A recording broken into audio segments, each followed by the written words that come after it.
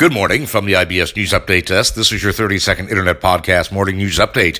Here are some of the top stories that are happening at this hour. Protesters flinched but don't retreat as Myanmar junta's bloody post-coup crackdown intensifies. Also this morning, Chris Cuomo says that obviously he cannot cover sexual harassment allegations against his brother. And Mitt Romney is doing better after a fall knocked him unconscious.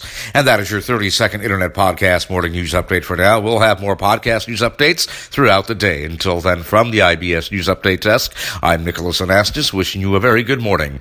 This portion of the IBS News Update was brought to you this morning by United Airlines. United, come fly the friendly skies of United.